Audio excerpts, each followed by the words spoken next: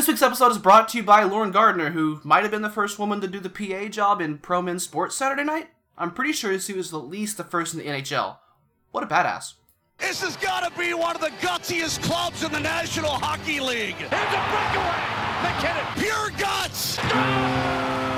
They got nothing but guts. Yet the Gateway's got tackled by a team. Every guy with 3 big old cow hearts, 2 pancreases. Brandon right here with a terrific backhand pass. And look at the patience. My goodness. Guts all over the place. I can't believe it. And after 22 years, put him at the mark.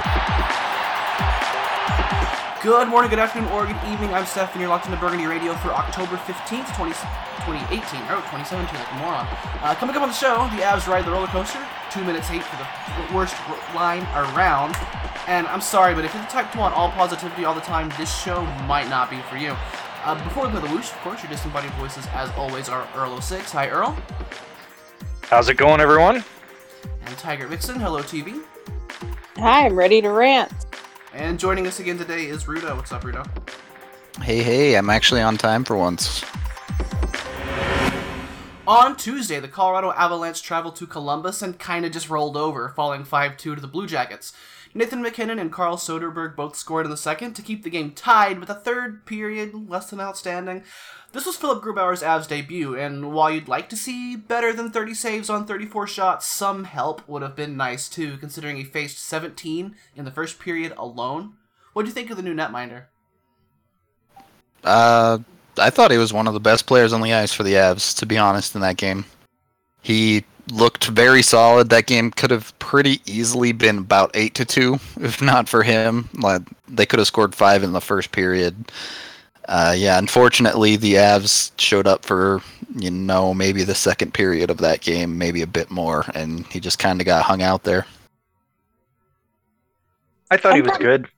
I mean, you want to see the next start have a little bit more success. Just, I don't know. You get worried when you see a guy have a great game but still not win, and we've kind of seen that a lot with, let's say, Spencer Martin in the minors. So you just want to make sure that that's not what he is. I'm going to be a little less sunny about it. I don't think he's been bad at all, and I think he has endured a few tough circumstances, but I think he kind of has 2 factors against him. One is he's being compared against Varley, who has done extremely well. You could also say, did he have the worst performance in front of him? I could also say that until last night, and Varley pretty much kept them in the game. And then Varley's always gotten hit with the stick of, you need 1 or 2 really great saves. And I think he had 1 in the first period, and then that didn't really happen in the second and third. It sounds like I'm being a little too harsh on him. Like I said, I don't think he was bad, but I wouldn't quite put him in the good or even better than that category yet. I think he's been fine. I'm also taking into consideration his preseason and his camp, which I felt like was fine as well, but if he wants to be anywhere close to that number 1 spot, he has a long road ahead of him. In conclusion, don't hit Varley with sticks.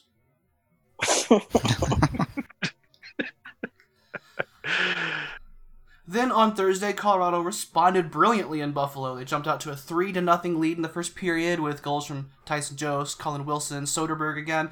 MacKinnon would add another late in the second, and then he and Alex Kerfoot both added breakaway dunks with under 5 minutes to play. Also, Vladislav Kamenev joined the lineup in this game, which eventually saw Sheldon Dries reassigned to the AHL. Y'all are going to hate me for this take, but even though the Avs won 6-1, this game was dreadful. There were 11 minor penalties total. 11. Probably half of them were bogus. Semyon Varlamov was excellent. He stopped all 13 shots he faced shorthanded, except the one that got called back, because the Sabres player put Varley himself in the net too, so well done there. But this game could just never get into a real flow, I thought the first period was fine. Like, the Avs scored consistently enough, but yeah, the second and third periods dragged. I mean, I'll agree that nobody needs that many penalties. It's ridiculous at the NHL level. I mean, that's what you see in some AHL games that get into the bad territory, but we're going to see a lot worse than that game. It was still fun watching them score goals. It was still fun watching them beat up the Sabres like a bunch of little kids, which I always feel like the Avs fall victim to, is they are the little kids, which then we saw that in the next game that we'll get to. But there was still a lot of fun to be had in the Sabres game, and we're going to see a lot worse. Pro tip, shoot high glove on Carter Hutton. Yeah, I think that if you're an NHL ref and you need more than 6 penalty calls to manage a game, then you're not doing it right. And I realize it's early season and you get a little sloppiness and maybe you need more than that, but that was excessive to a huge degree. That wasn't the case in this game. Yeah, I mean, Alex Kerfoot took 2 bogus penalties personally. They bit on a pretty obvious Gabe Landeskog dive where he feels the stick in his legs and just planks. And that's just off the top of my head from like 5 days ago, so it wasn't good.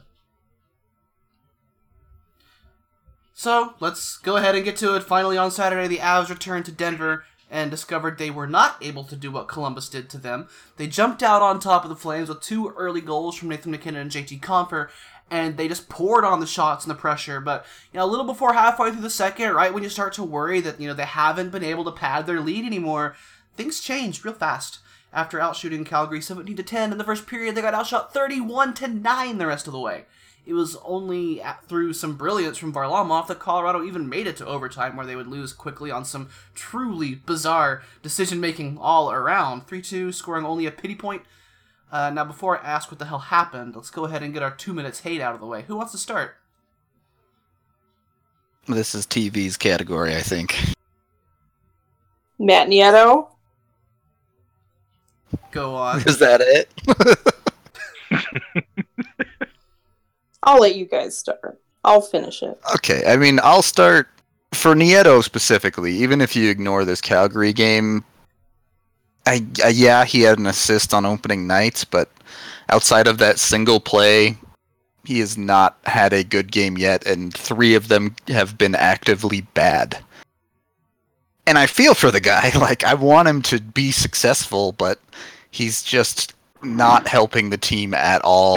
And then it comes into this pinnacle of this Calgary game where, yes, the whole team was terrible, but he's the one left holding the bag on both of Calgary's regulation goals, and it's not a good look. Yeah, I certainly agree that it's more the culmination of the start of his season than just one play, but it was like you're playing with fire, it's going to burn you, and it did. My problem is not only with Nieto, it's that whole line, and as soon as we saw it in preseason, a lot of people are like, "Oh, they're never going to play that line in a real game," and it became more and more obvious that yes, that was the plan, was to have Matt Nieto, Carl Soderberg, and Gabriel Bourque as basically your second line. Not only was it the plan, it's the fallback plan. It's the default. Yeah, and I mean, that line had its moments last year, and there are reasons for it. I mean, I've been through this a lot, but Blake Como added so much to that line that I guess didn't go appreciated. And the main thing was that he and Soderberg were able to play a cycle game in the offensive zone that allowed them to suppress shots going the other way. I don't think there were ever like a true shutdown line, like, if they're pinned in their own zone, they're going to be blocking shots left and right, and they can clear the puck, and that just wasn't them. I mean, their success was almost all from neutral zone play and being able to drive the puck forward. And when you put a guy in Como's place, and this is unfair to Gabriel Bourque, but it is what it is. I mean, it's like he doesn't have Como's puck skills, and he's not able to drive play the same way.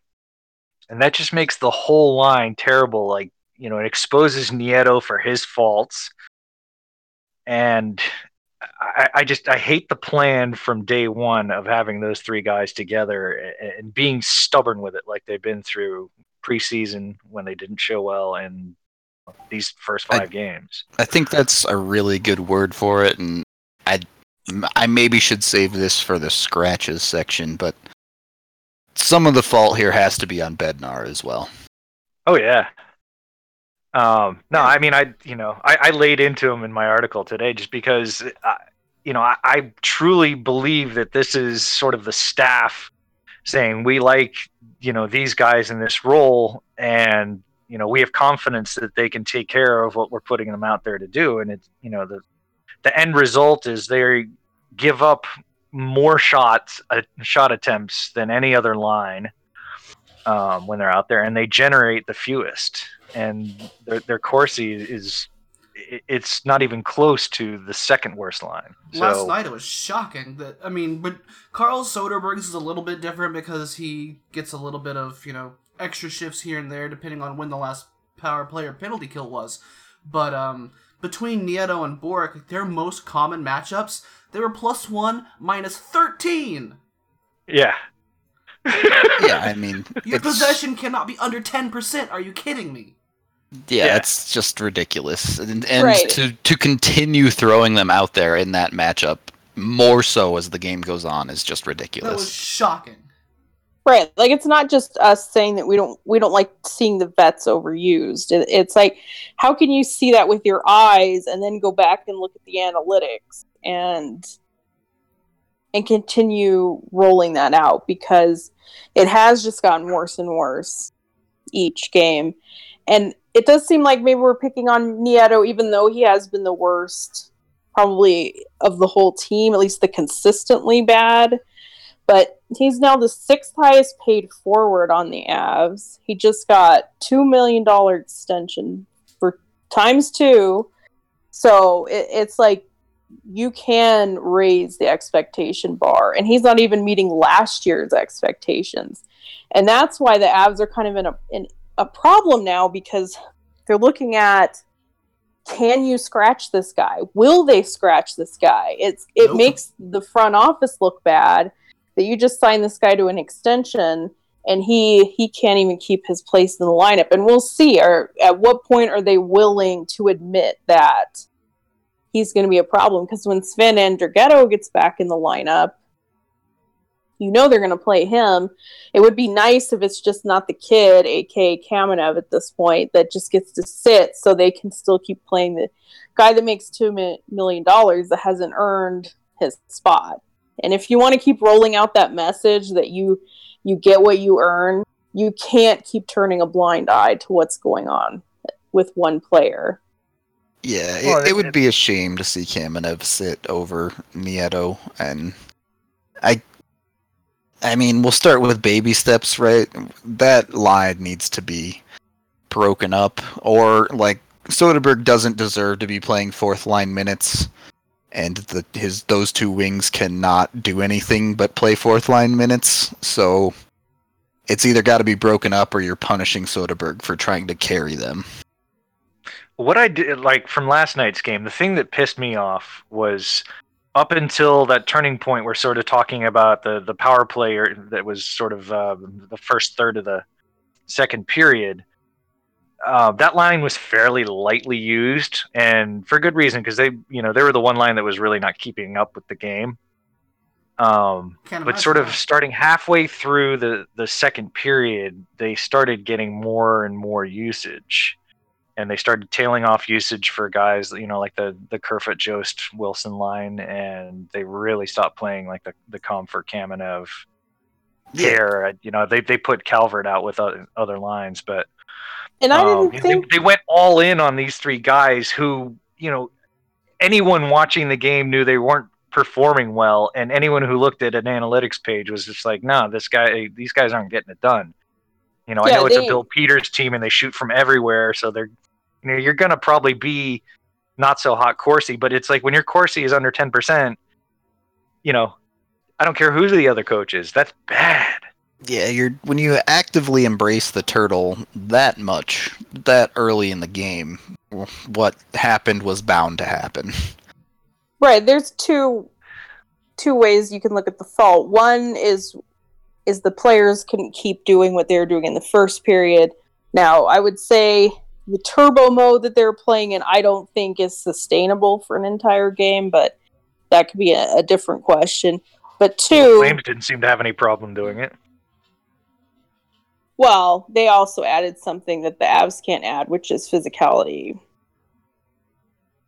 And then two is that, so yeah, Bednar doesn't like that his team can't keep doing the play fast, but then he's slowly getting into, like what you mentioned, that he's playing the conservative, the vets, playing less of the younger, faster. So how are you supposed to play fast when they're not playing? I mean, it was pretty obvious when they didn't score on that power play that, like 2 goals probably was, it might have held up. I think it would have. I wouldn't want to bet on that. Like, you probably wanted to keep trying to score. So it's like you wanted to keep trying to roll out some scoring lines. And, I know they probably say, like, well, it's like McKinnon and Rantanen and Landeskog, they ought to be able to get us one, or we'll get a power play or something like that. But it's just the mentality of, we'll try to hold them at par on 5v5 and then go for it, on a power play later on. I mean, it's faulty thinking in my eyes. I mean, you expect a pushback from Calgary, right? If you're up by 2, that 10-15 minutes of hockey, they're gonna push hard. But you can't just, after that 10-15 minutes, say, okay, boys, just lock it down and we're gonna play our worst possession players and turtle it out. You have to put your quality players out and counter. I mean, when we got to, about 5-10 minutes into the second period and it was still 2-0, that's when I started to think, okay, you're letting this team hang around. And Calgary doesn't suck, okay? You can't let them hang around. They don't. The Calgary zone implies average at worst.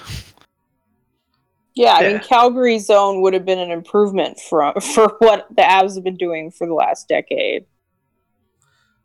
But what it eventually came down to was, you just, like we keep saying, you stopped playing to expand your lead, and instead you played what you consider to be a defensive line, which is trash defensively, and just rode them until they were unable to keep up anymore. And it was, like, I know it was like 30-9 or whatever through the whole second period, but if you do it from, like, the turning point of the game, it was like 25-4 in shots or something like that. It was absurd. Well, I mean, all right, that power play till the Avs got another power play with 7 minutes into the third period. It was the Zadorov. Who did he mess with? Bennett. I forget, but whatever. That Sam Bennett. That was hilarious. Yeah, that's right. That was hilarious. But in between those 2 power plays, they were out attempted 30-3 at 5v5, and that's just in 20 minutes. I mean, it just that was before even the turtle at the end of the game happened. That actually ended up being worse. But it's just, giving up 30 shots in 20 minutes and only attempting 3 yourself. I mean, that's just. That's worse than a turtle. That's just. Right. And it's a lot of that's definitely on the players. And I know Bednar wasn't happy with a bunch of guys, but, you just got to keep rolling for and help everyone starts pulling out of it. What this roster has shown over the last 3 or 4 years is that they're going to absolutely follow their coach's lead. Whatever the coach's attitude and style is in any given moment, that's what the team's doing. And so when your overarching strategy is, I'm going to ride the Soderberg shutdown line and try to ride this game out, I don't know why you'd be surprised that the players would also try to ride the game out. Yeah. Yeah. Very true. And it's, we talked about this a lot last year where that veteran line was a bit of a crutch for Bednar. And this offseason, you basically took a hacksaw to that crutch and put a giant notch in it. And the crutch is starting to bend and borderline break here, and we need to see Bednar shift focus. Yeah. And maybe it'll be a blessing in disguise eventually, because if they still had Como, maybe they just keep rolling that line out. And granted, it would be better than what we've seen now, but what we need is for them to progress to 4 real lines. Well, yeah, I guess the silver lining is that, Game 5 is a great time to figure this out Right. if they Right. figure it out. It's not game 65. Right. And that I know that he really likes Soderbergh in that we all wanted Soderbergh to be like the second line, and for the most part we are still pretty happy with the Joe's Kerfoot Wilson thing, but just you can't waste Soderbergh like that. And he himself has had a pretty good start to the season. And it's unfortunate what they were doing with him, and obviously hurting the team in the process as well. Free Carl. Yeah, I mean, without Carl, I don't even want to think about what that line looks like, which presents a problem in its own, because you either have to strap someone else with that baggage or split them up. So it's not going to be ideal no matter what. I don't know if they can have a shutdown line. They don't have the personnel for it. If they had several above average defensive forwards.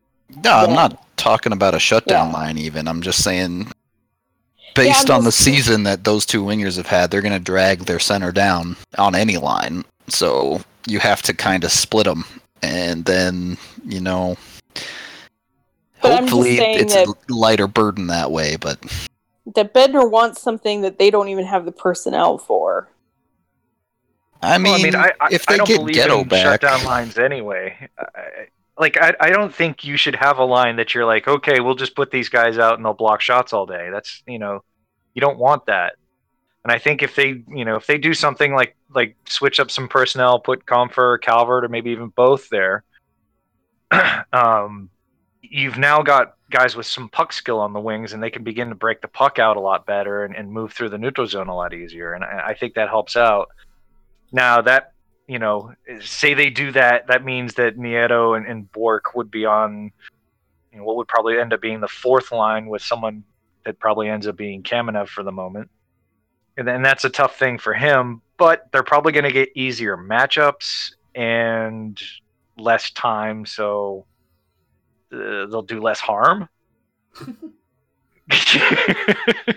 I'm just still at the point where I don't know what I can't imagine what else they could have possibly expected was going to happen with this line. I mean, we were pretty happy with Gabriel Bork last year because he's able to do well in a very limited NHL role, but you've expanded his NHL role to where everybody knows he's not going to be able to contribute there, and you've done that to replace apparently a Blake Como who is covering a lot of warts.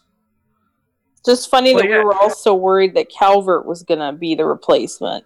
And what they came up with, Bork was the replacement. Right now, Calvert as the replacement seems pretty nice looking. Please use Calvert as the replacement.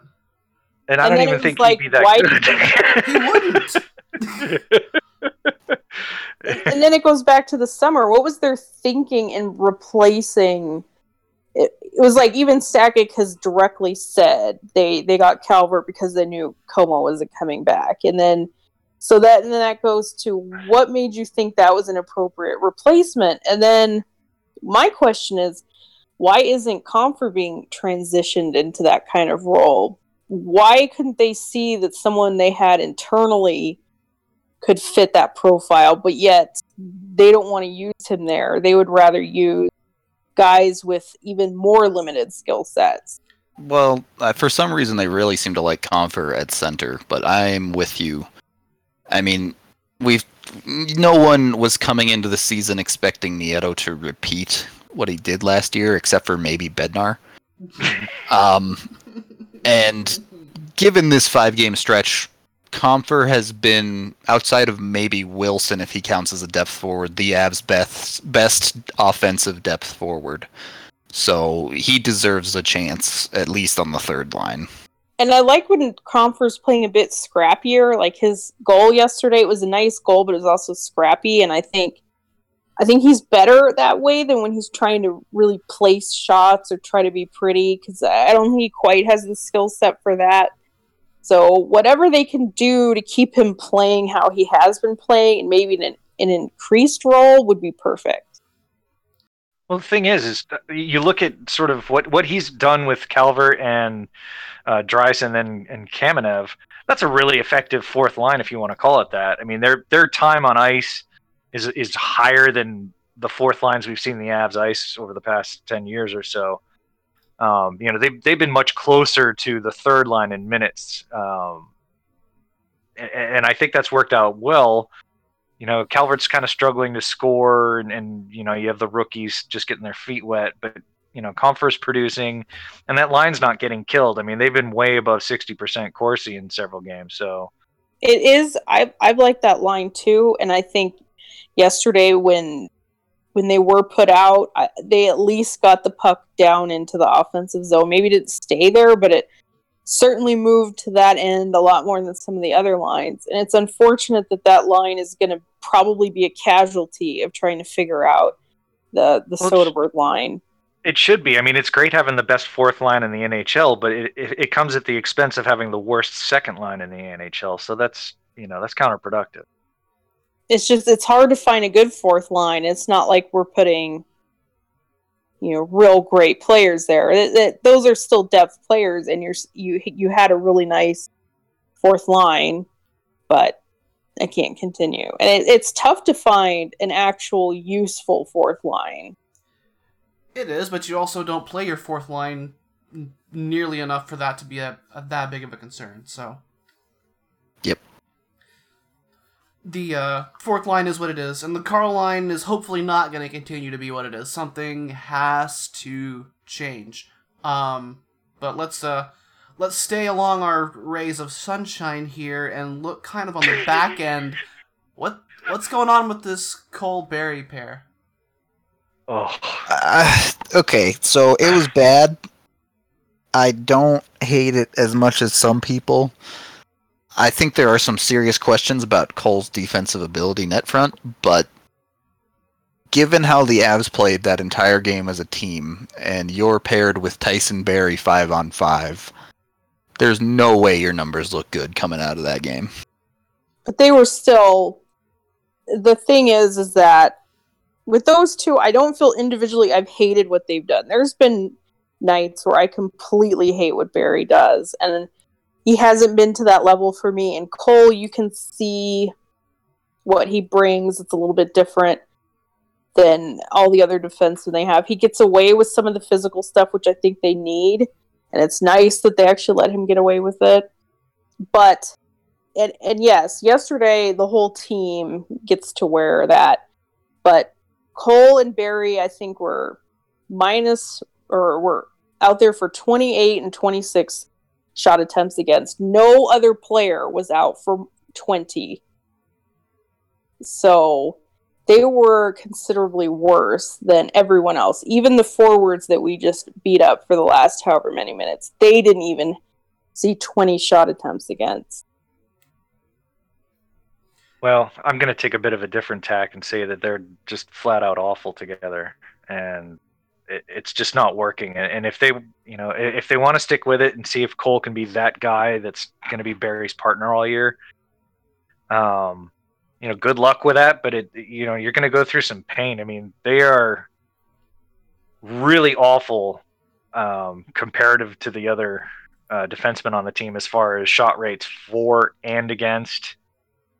And I really don't see the chemistry there. And I know it takes more than 5 games to develop chemistry, but when you have a guy in Nikita Zadorov who played very well with Barrie down the stretch and even into the playoffs, sort of. But regardless, they have chemistry. They know how each other likes to play, and both of them look like garbage so far this year. And you've split them up, so why not put them back together and sort of get that going at least? And I know that creates the situation where you have Ian Cole with Patrick Nemeth as your third or your 2A or 2B pair, and that's not ideal. But I don't think you can keep running these guys out there that they're getting outshot massively every night. And getting more out of Zadorov and Barrie is more important than third pair. I agree. It's the Zadorov-Barrie pair has never been my favorite, but it does seem a little... Right, what it does is it gets Z more minutes, and we all know Z plays significantly better when he gets more minutes. Yeah. It's a bit short-sighted to break that pair up just because you paid for Ian Cole. Well, also, it just seems like Zadorov likes playing with pace, and he's not getting that with Nemeth. And I think that's really kind of bringing his game down a little bit. The whole Nemeth thing is weird too, because they have Zadorov as the one switching to his offside to like try and pamper Nemeth as much as possible, and Nemeth's been fine, but it's just weird how much they seem to be forcing that. Right, it's to shoehorn Nemeth in, and I agree. I wouldn't call him the worst either. It just seems like Nemeth is tough because he needs to be in a very certain role, and that makes it tough. Then you have Barry, who needs a very certain partner to function. Then that makes it tough. So then I agree. You're also set with two. All Barry needs is a guy that plays with pace, and that's not Cole, and that is Zadorov. Right.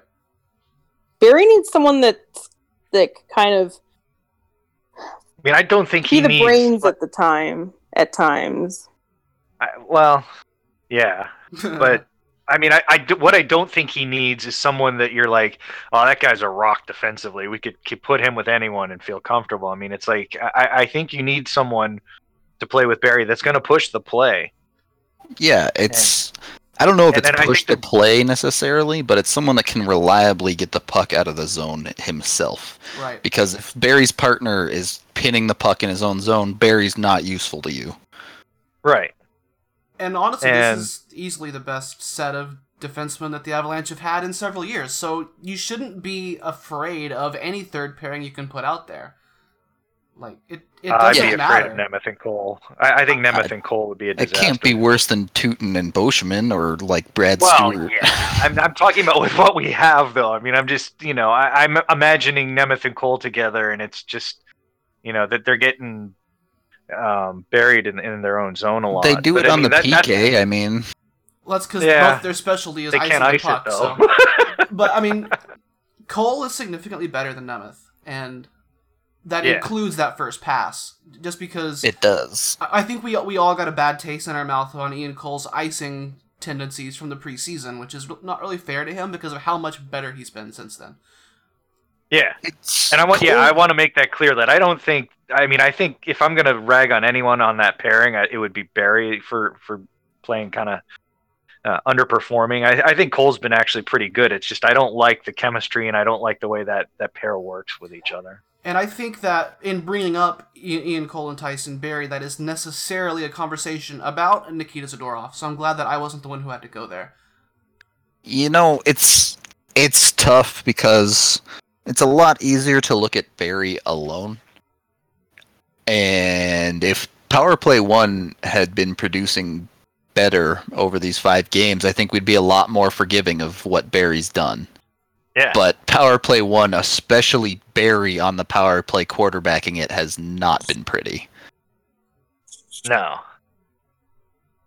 Although I did notice they were playing a very different style last night. They were, and Barrie almost turned it over like about 18 times at the blue line, but he was also getting a shot through though. Yeah, but Ray Bennett's obviously been working with these guys over the past week or so, and they're doing stuff like putting Mikko on the left side and Mac on the right side, and they're switching personnel up as far as where they're playing, and you're noticing a little more Royal Road passes and trying to get the seam passes through and whatnot. So, I like where that's heading. It obviously didn't pay off last night, but I think they're on the right track. It's like the first unit watched what the second unit was doing that was so effective and went, yeah. Oh. Oh, those guys were paying attention in class. Maybe we should too. And then Barry realized he blew out his knee a couple years back and can't skate like Sam Gerard, and we got problems. I liked seeing that they were being more aggressive, but I wonder if that's just part of when they were playing aggressive.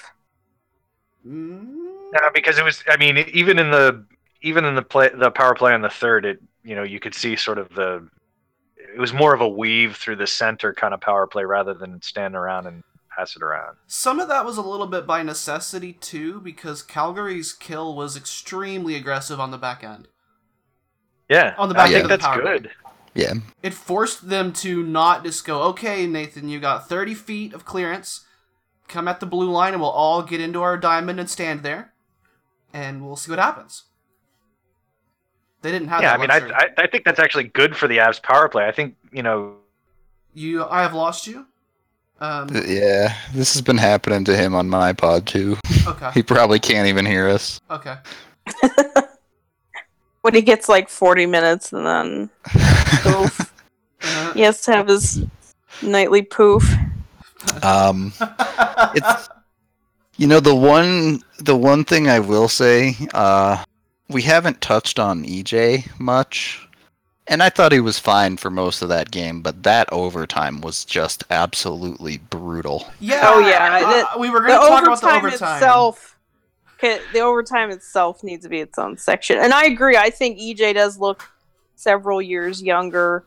It seems like being paired with Sam has been really good for him, and then I think it even helps him not feel like he has to do everything. But then when he went out there in that overtime, he certainly started to try to do everything. And Barry also did a really low percentage effort there, and then EJ, I watched that overtime back multiple times. He basically just lost the puck in the corner. You can break down just about every single decision the Avs made in that overtime as the wrong one. Well, it was a very short. weird. It was a very short overtime, so we have the ability to do that. Continue. Yeah, so all right, we'll start with Bednar and just work our way down.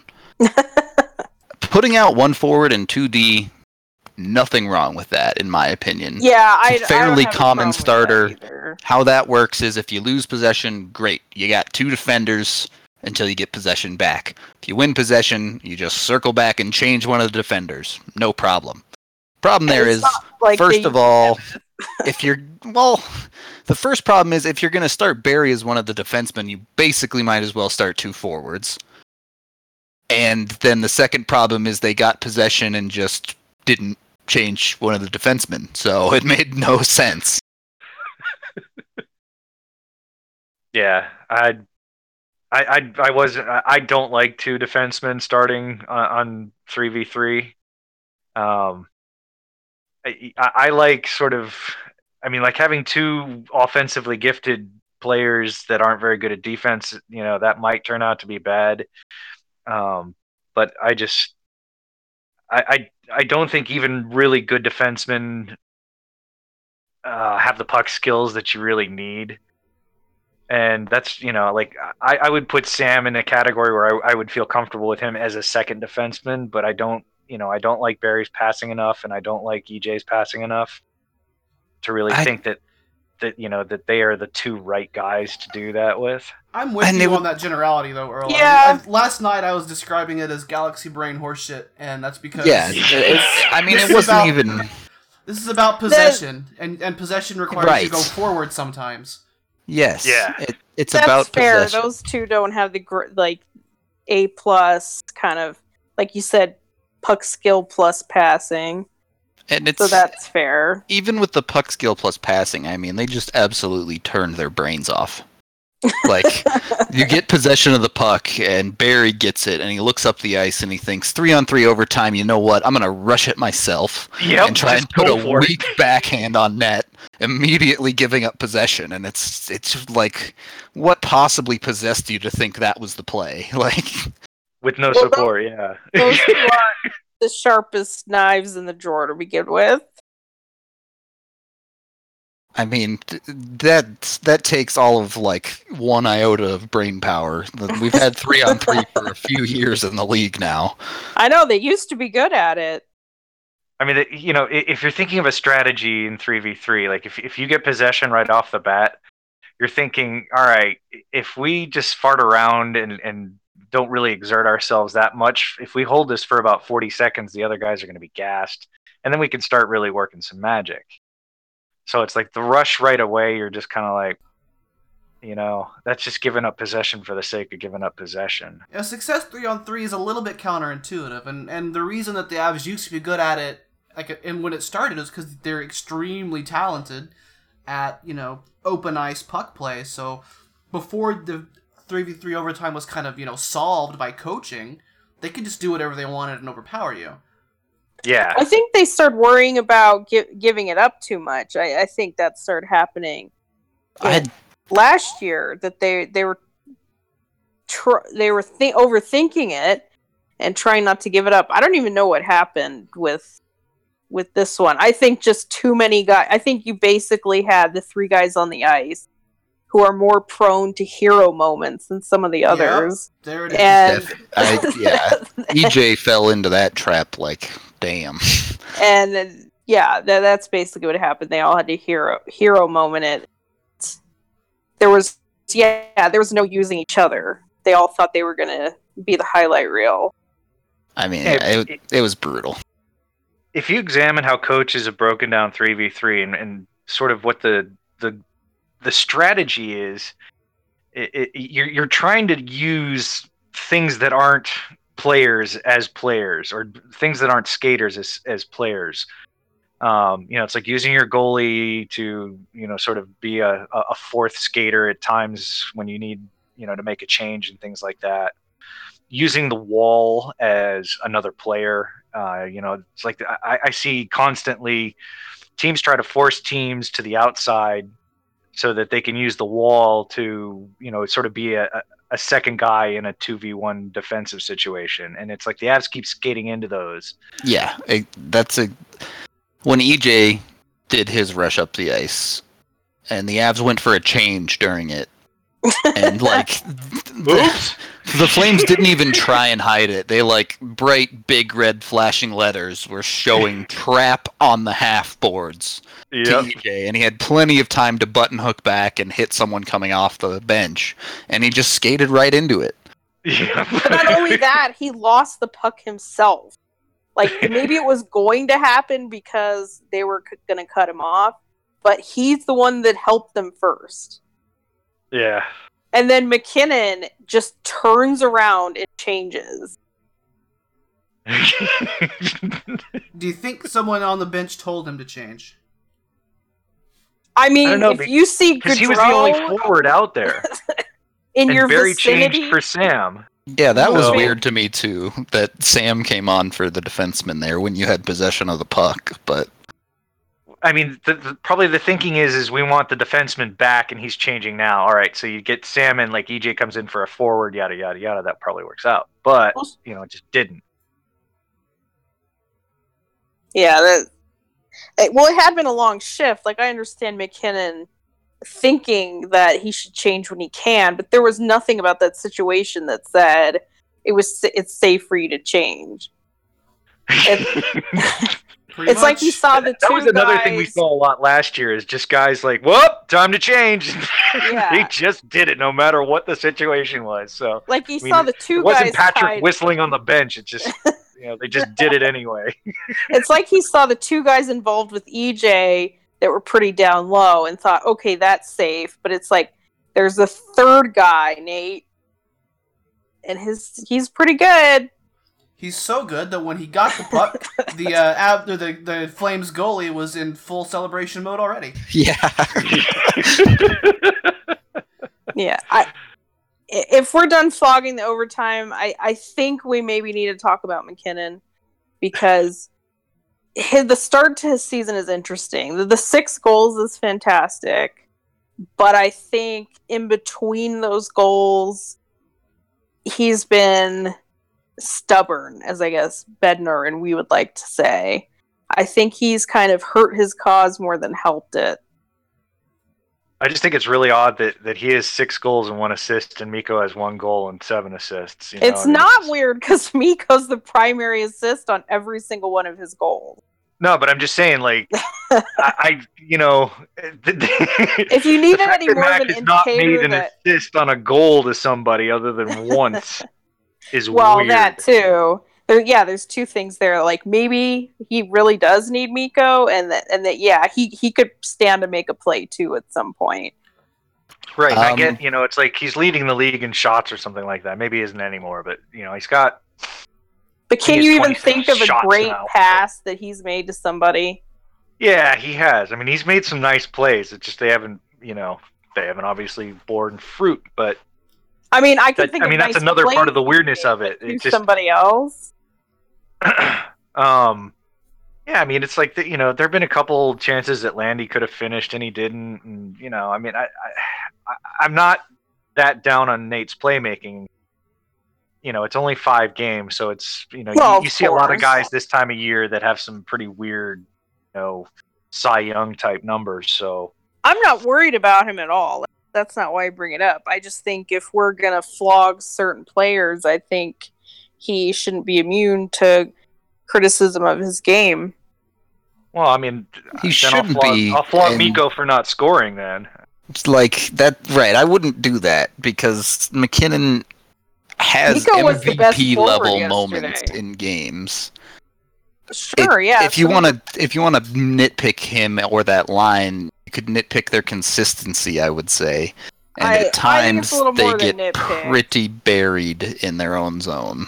Yeah. Yeah, I'd say Miko was the best forward yesterday, and the analytics show that too. I thought he actually used tight space and did things with the puck that maybe he hadn't been doing in the first few games.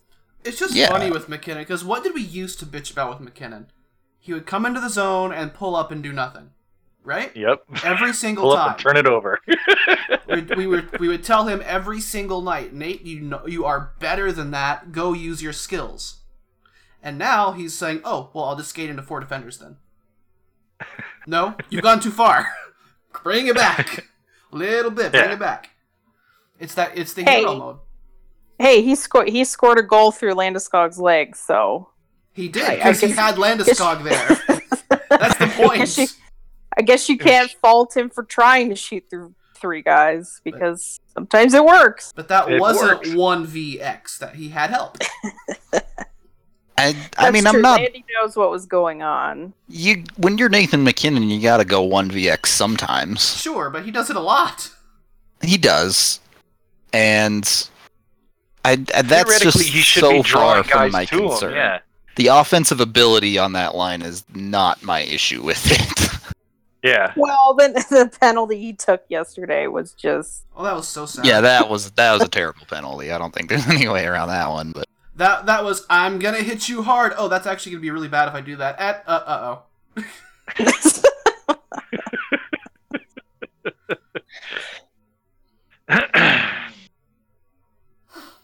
But anyway, the offensive ability in general of that line is definitely not the problem. It's the and you're not ever going to talk about their defense because that's not what they do. But the proclivity for turnovers is getting a little bit wild. That's all that I'll say. Yeah. yeah, that's fair. But it's with all this negativity and we've been at it for almost an hour now. It's definitely worth stepping back and taking a moment to kind of, take in the full picture. They did bring home, 3 points this week. Not 0. Like, from listening to us, you'd think it was 0. And as Earl was getting into a little bit before the show started, there's been a lot of places where they're doing really well relative to the rest of the league. Like, they're sitting right now in 3rd in the Central. Some of that is based on games played, but they have a little bit of space between teams 5, 6, and 7. Their power play, if you ignore the first unit, has been absolutely lethal. The penalty kill's been really strong thanks to goaltending and also thanks to, strong play in general, but it's been really good. What else were you talking about, Earl? Well, the penalty kill is 2nd in the league, and they've only given up 1 goal, so that's real good. And just by the eye test, you're like, they could be better. So, that's really promising going forward. They're also top 10 in goals for and goals against in the league. I forget where they end up in goal differential now, but it's probably top 5 even. So, I mean, they're performing, and it's like, you're not going to win every game. It's unreasonable to think they would have gone 5-0 by now, 3-1-1. It's like, if they keep that pace over the year, they'll probably end up okay. Unreasonable. You predicted 5-0-0, just like me. we did that. Yeah, I But- mean, big picture, you got to be pretty happy with where this has been ending up. After 2 weeks. You do. It hurts when you actually look hard at the game and it feels like they stole 1 point from the jaws of 2. But 5 out of 6 points at home so far. If you take that across the season, that's 69 out of 82. Nice. Yeah, right? I'm saying. and Nice. Not only is it nice, that's a number that is you get to the playoffs with that number unless you're like even the Avs road record last year gets them to the playoffs if that's what you do at home. Right. Sure, 1-1 on the road. If you're 500 on the road and decent at home, I mean, you're going to make the playoffs. That's just the way it works. I'm sure any of us would have taken 3-1-1, and it's nice that they've scored goals. That's always. It's just good to get into the flow of scoring, even though we know the league is kind of always bananas scoring early in the season. But it's good that the Avs are one of those teams that they've seen the puck go in the net. It's just. It prevents problems down the road when guys are worried about scoring and this and that, and McKinnon's not scoring, and you have to hear about that, and blah, blah, blah. So it's good that they've gotten in the flow of that. Yeah, this is the fastest McKinnon has reached his current production in, his career. And ever. And it's not close. It's by, 10 games. Yeah. I mean, think about his season last year. I mean, it's like, at this point, you're kind of like, I mean, we didn't know he was going to have a 97-point season, and it sure didn't look like he was going to at this point. So No, we didn't see that until November, probably mid-November. You started getting hints like, hey, this could work out. And it's how we're getting the positives too, right? Even look at the first period against Calgary. We got a goal from the big guys. We got a goal from the depth. That depth goal was a tough find for the Avs last year. And yes, you can knock the half the game where they literally just weren't even in the arena. But when they're looking like a hockey team, they are doing a lot of good things that we're not really used to.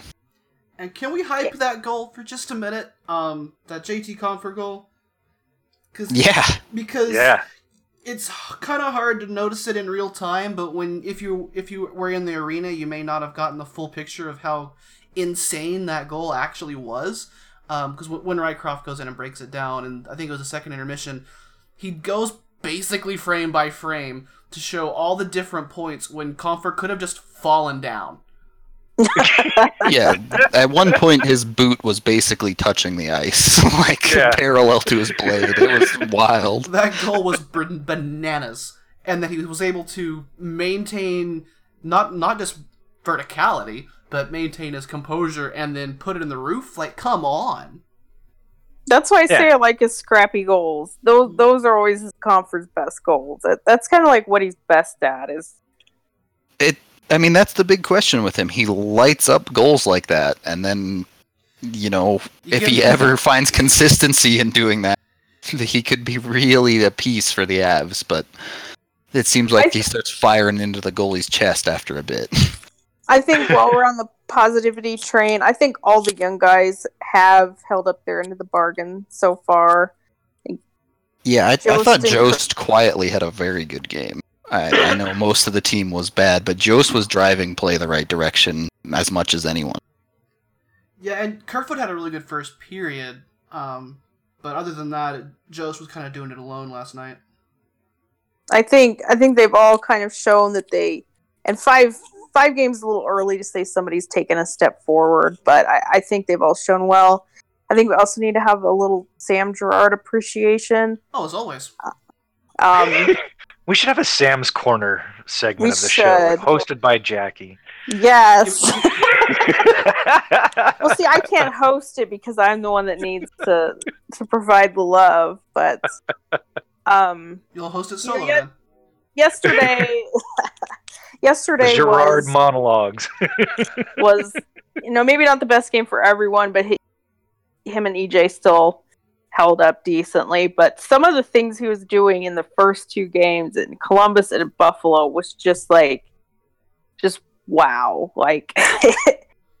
The things that he can do and consistently, before that Buffalo game just kind of ran away. I think there was at least 10 highlight-worthy passes that Sam made. It was just like unreal.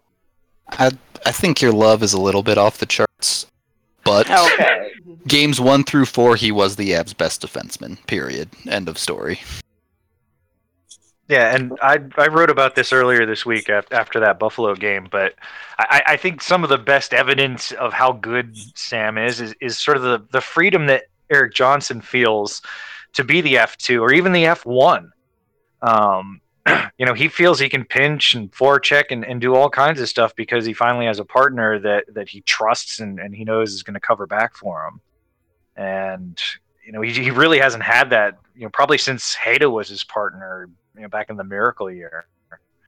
And and I'm pretty sure Sam feels the same way because he's not 6'4", so you might not notice it all the time. But it's like he pinches into the zone because he knows EJ can cover back for him. And he's been very good at sort of not stopping once you get into the zone and looking around to see what you should do with the puck, just to continue bringing it down low and then figuring out like someone's driving to the net, that's who I needed to get to. So that's a great pair, but I think it's great evidence for both guys that they feel comfortable being fairly aggressive because they know that they have their backs. And when some of those passes get converted, he should start getting credit for some of the things he's doing. Even Peter McNabb said that like the Canadian media doesn't get it. It's actually really funny because Sam does make a lot of very good passes, and then the one he gets points off of are ones that he shoots like right into a dude's crotch. Well, his 3 points were, one, it was a great pass to Comfer, which was just like handed to him in the slot, and two were off shots. If he could actually start getting some points off of plays that he makes, right? Like all of his good plays passes aren't getting converted, but he gets points off of a double deflection and then one that doubles over Colin Wilson, and he looks between his skates and there's the puck. But he is shooting, and that is helping his cause with production. It's one thing we wanted. Yeah, I mean his shot rates are so much better this year than they were last year. I mean, it's that's one thing I really worried about after last year. I mean, his ICF last year was like, I mean, it was around Lindholm's level. It was quite bad. And he, that's up by about 25-30% this year. And that's just amazing to see. So Sam's obviously one of our stars of the week. Who else would we want to add to him? I mean, the freebies Varley. Yeah, for sure. I'll support that one. We don't get a point last night if not for him, so he was definitely not incredible. Yeah. I think he has over 950 save percentage, so that's pretty good. I think he just slipped under after last night, but yeah, I mean it's right around 95%. So that's, and I think Jeremy posted that he's leading the league in goals saved above average on the PK. Yeah, I was gonna say he's one of the best PK goalies in the league right now, which is something that you could not have said like 2 years ago.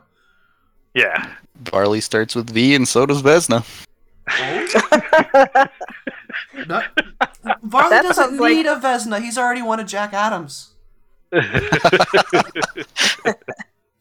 His pocketbook needs a Vezina. I mean, speaking of pocketbooks, Mikko Rantanen's contract could be a star too. Boy, Mikko's made a bet on himself this summer when he and his camp announced that we're not going to talk about the contract till after the season, and that's looking like a good move so far.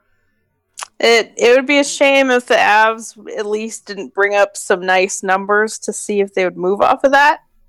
If it was, well, we want to talk next summer, and Joe was like, oh, okay, I hate using the phone anyway, then that's a problem. If they said, we could talk in the sevens, and they would still say no, then I'd say, okay, that, what can you do? Yeah, I think they'd be pretty far apart right now, no matter what. So Now they shouldn't talk unless it starts with an 8. Right, and it's just that there's Maybe no. more than that at this pace. Yeah. I mean, I don't think it ends up over. I'd say 7 to 7.5. Is probably what That's it ends what up. I was think 8 thinking, could be but- reasonable, but I know, but contracts usually end up being a lot less than people think. So I agree, but if he even approaches 80, forget it. He has the same agent. Speaking as of which, Laine. Miko is going to be my star of the week. Yeah. there yeah. you go. Because Yeah. watching him, just the way he plays with the puck and how he's so strong on his skates this year compared to last year, and I don't know if he had some lingering ankle issue or something like that, and that's why he fell down more than usual or something last year. But he's protecting the puck so well now, and he's doing a lot more sort of carrying through the neutral zone and entering the zone than he did last year. He really wasn't a zone entry guy last year, and this year that's something he's kind of added to his arsenal. And he almost had a highlight moment if he had just converted that goal when he weaved through about 3 different guys. And you're like, man, awful big man to be making moves like that. Yeah, he wasn't quite doing that last year. And Yeah. I already highlighted, I thought he was quietly maybe even the best player other than Varley last night. I don't think it was even this whole weekend, or whole week rather. I think he's been better than McKinnon. Not that McKinnon's been bad. He's just been electric. I'll agree with that. And the way that Miko plays with opponents in the corners is just funny to watch. I mean, it's like it's got to be so frustrating because he's not making like Sam Girard style moves, but I mean they're pretty. They're pretty good sort of tight circles and stuff like that. And he seems to be guessing or have sort of a preternatural ability to know which way the guy is going to try to attack him. And he just goes the other way. And the guy can't keep up with the puck. It's just fun to watch. So you can see his spine arch because he's so much taller. So Yep. So that's just, it's great to see a guy like that had a wonderful season last year look like he's going to be even better. So, obviously, one of our scratches includes Matt Nieto. Correctamundo. Who else?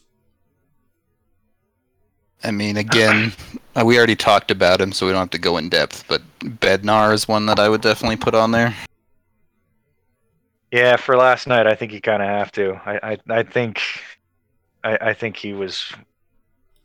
He should shoulder some blame for last night for sure. In his press conference afterward, he sort of had the passenger look in his eyes and was kind of glaring about some players' performance, and we saw the young guys get benched at the end. So, I think he should have been a little bit more patient.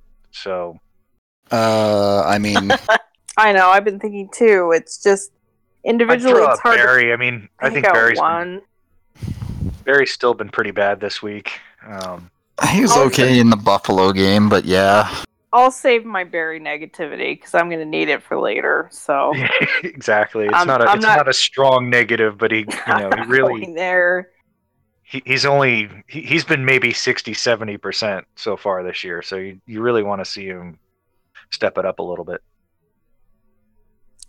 I'd say I think I would give the scratch to all the defense minus EJ and Sam. I think none of them have really earned a negative on their own, but collectively it just hasn't been good enough. I think Zadorov is still trying to find his level where he was at last year, and I really do think part of that is not giving him the minutes and getting into the flow of the game. I think he was better at parts last night because he was being physical, but I think overall it's been a disappointment for him. We talked about Cole. There's good things he does, but the pair with Barry just isn't working. And then if Barry really wants to be an $8 million defenseman, he needs to be better. And Nemeth is Nemeth. He's been fine. We've ripped on him enough in the past that I think he gets a light pass this week. But I think all in all, defense just hasn't inspired much joy. And with all that, they're still second in the PK in the whole league and sixth in goals against. So I'll give a scratch. it's not that bad.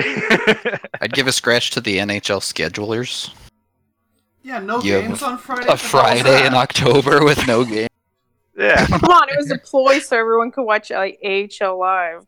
Uh-huh. No, it's probably for the colleges. Probably. So the big news today on Sunday, as we were recording, is that Sven Andrighetto is back in a non-contact jersey at practice.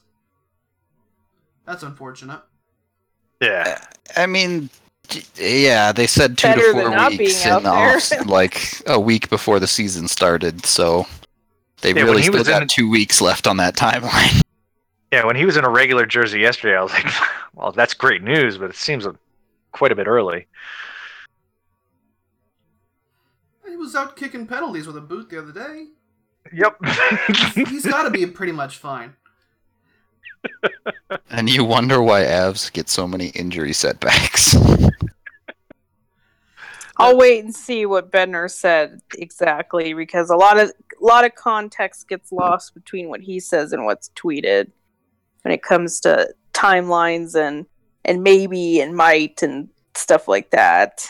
Yeah, and AJ Havely tweeted earlier today that the Avalanche are going to call someone up later today for the road trip, which means that that'll happen after we record and probably around the time that the show gets uploaded. So, I mean, the default answer is that it's probably going to be Dries, but doesn't do us a whole lot of good to sit here and predict something you'll already know by the time you listen to the show.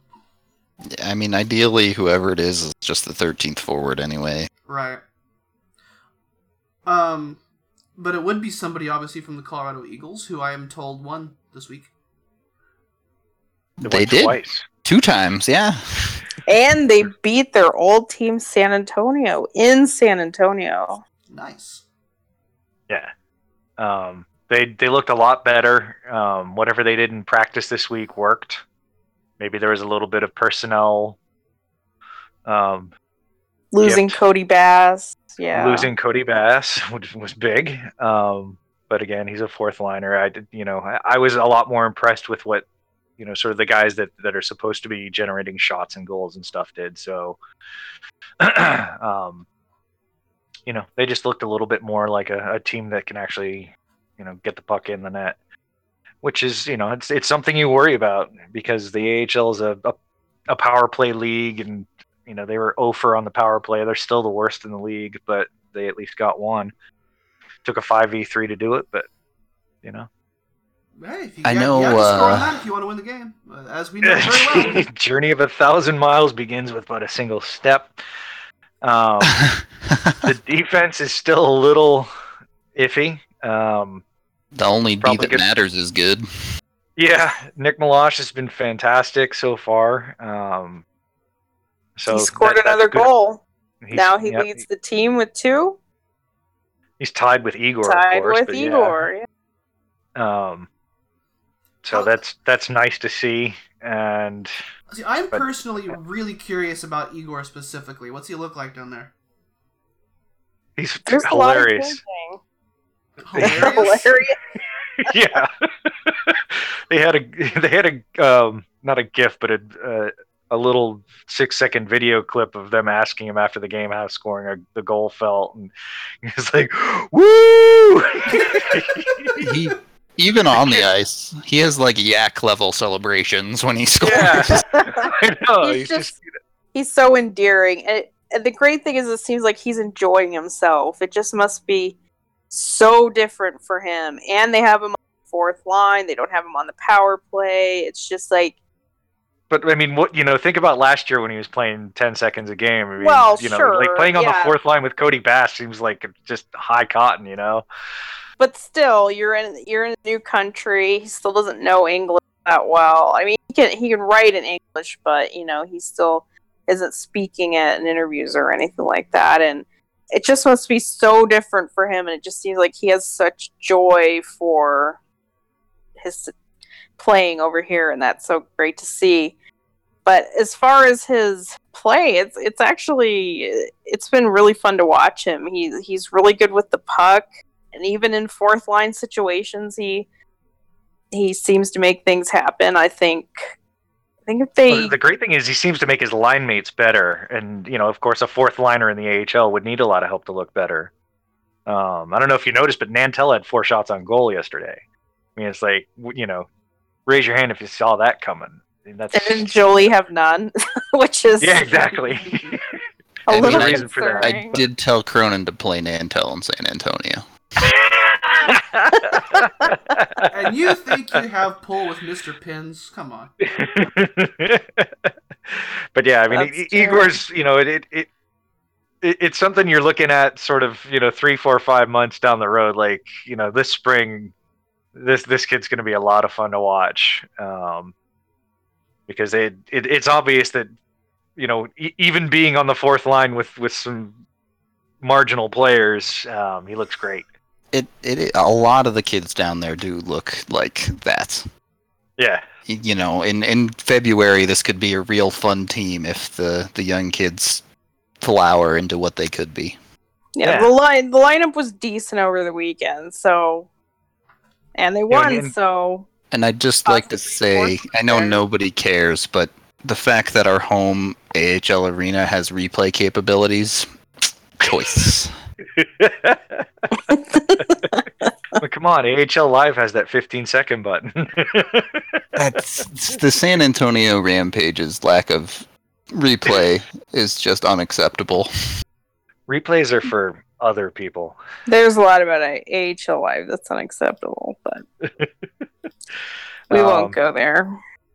And another guy that we were all hoping would do well is AJ Greer. He's probably been, if not the best forward, definitely one of the best. He's leading the team in shots on goal. He has a goal and assist in 4 games. He's getting more diverse usage than he ever has. He's playing on the penalty kill and dealing with defensive zone starts and tough situations and stuff. So I found him to be very impressive so far. Yeah, he's doing everything right. I mean, he's got to keep it up, but it's going to be hard to keep him down there forever if he does. Yeah. He's definitely looked best of the call-up group. I'd also like to shout out Beaudoin for scoring a goal, also looking like a real player and being used like a real player. Yeah, they put Greer and Beaudoin together, after having Greer with Toninato at first. They really seem to have clicked, and I like Scott Kosmachuk on that line. I think he's done fine. I know he's only scored 1 goal and it was on a 5v3, but I think those guys are finding some chemistry. And one other guy that needs to be mentioned is Francouz. For sure, he was amazing.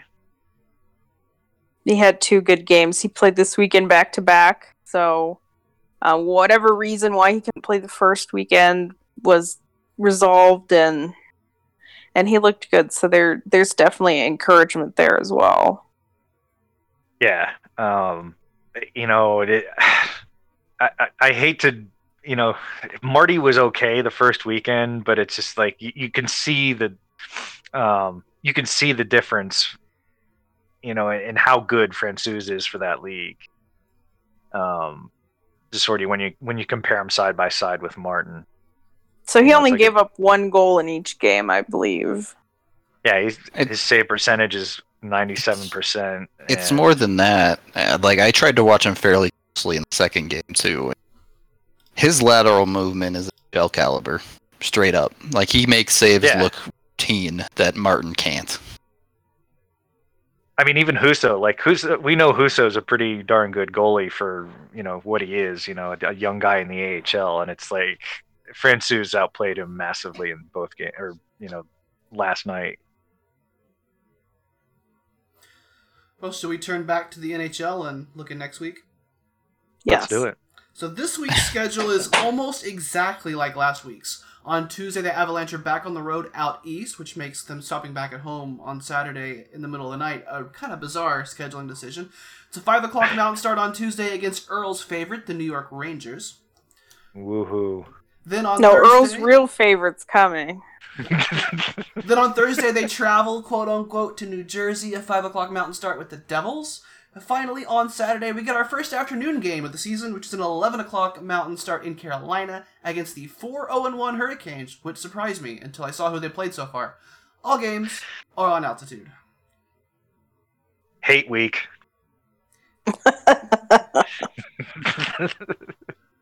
I got my hate out last week when they played Buffalo. No, Hate Week is next week when they actually play on Wednesday. On NBCS and XYZ.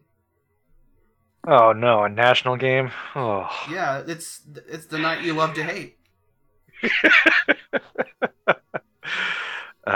Against their massive rival, the Tampa Bay Lightning. But this week is the Rangers, the Devils, and the Hurricanes. So, how many... I'll say that they better beat the Rangers, especially after Bednar's dagger eyes and what they did at the end of the Calgary game.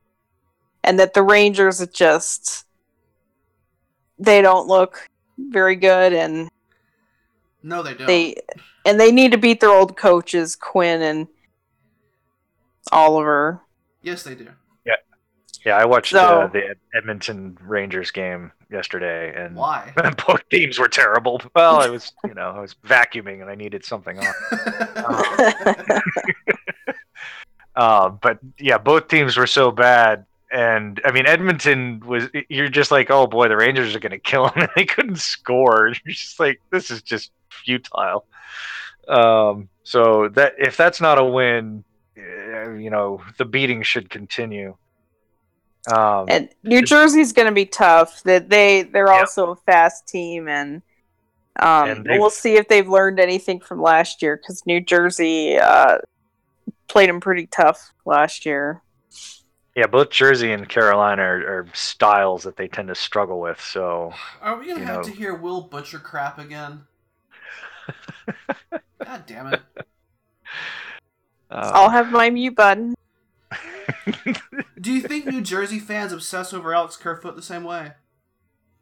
I hope so. Not that I have heard, but I don't necessarily go looking for it either. It's just so irritating. I think there's 4 points coming this week. I think they're going to beat New York, and then whether they go 2 OTLs or 1 win, 1 loss in the other 2 games, that's really tough for me to make a call there, but I think 4 points is on the table. I think so too. Yeah, I think they'll beat the Rangers, lose to the Devils, and since I can't watch the Carolina game, they'll win that, because even though Carolina usually plays them really tough, they end up losing anyway. Yeah, I'll say 5 points. Historically, we've been really good at getting Carolina to overtime, and then don't have Jeff Skinner anymore. New York has to be a win. If we don't beat New York, they're a real, we need to have a sit-down talk. Yeah. Pretty much. New Jersey, I think, will be a good test. They've played teams that haven't been able to score well so far. And the Avs top line is going to get theirs, I think. Okay. So we're all, after we spent 45 minutes bitching, we're all still looking up this week, so that's good to know. I wouldn't say the opponent level is real high. I mean, if we're going to talk about who Carolina's played, the Avs haven't really played great competition yet. And this road trip isn't exactly murderer's row, but anytime you win in the NHL, you had to do something right. Bank those points. For as bad as the Avs' 2 losses are in this season, they were in both of those games anyway. So if it can't get much worse than that, then we're looking pretty good. Yeah, when you look at Carolina have given up a lot of goals to teams that are not good. So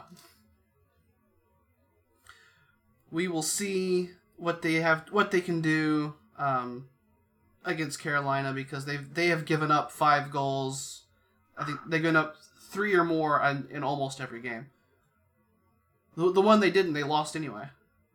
But yes, it still feels like the Avs have easily the capability to win all these games. Yeah. And that is certainly a positive. It is. It's good to see them look. It's good to look at those down on their luck teams as, you know, points that the Avs should be banking, as opposed to this game. Maybe they won't play down to their level of competition like we used to every single year. Yeah, tune in next week to see how we feel about that. Right. Yeah, tune in next week at probably the usual time, although that Saturday game is pretty early, so if we're really feeling on fire, we might jump on the mic Saturday night. I don't know. It depends on everybody's schedules. It is a little bit tough in the fall to make sure everybody's free at the same time. So we might release on Sunday of next week, but it'll definitely be at least by Monday. You can count on that. You can find that show on burgundyrainbow.com. You can find it hosted on SoundCloud at soundcloud.com/burgundyradio, or on Mixcloud at mixcloud.com/burgundyradio, or on iTunes, or on the Google Play Music Store. Pretty much any other podcast hosting is very, very specific. You know how hard it is to get a podcast on like Spotify or something like that? It's ridiculous. But in all the normal places, you'll find us next week. We'll see you then. It is Joe Sakic scores! Joe Sakic scores!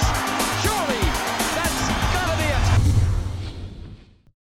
It's just the Sharks Devils live game like photo, and there's I think a Devils guy standing right in front of Martin Jones with his mouth like wide open. Okay. Yeah, and then who is that also standing next to them? Yeah, is that DeMello? I don't know. I don't know his Maybe face, it's and you can't Dylan. see I his think it's name. Dylan. It's some shark, Yeah. and between the two of them and the way Martin Jones is craning, it kind of looks like the clown from It, maybe standing off camera. Yeah, they're watching like a train wreck at the blue line or something. People do pick the worst photos. I think you mean the best photos. The picture of that Rampage guy with his face in the ref's ass was just amazing.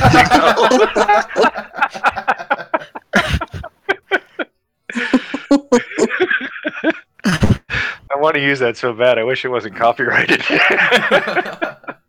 can use Rampage shit. Can you though? I don't.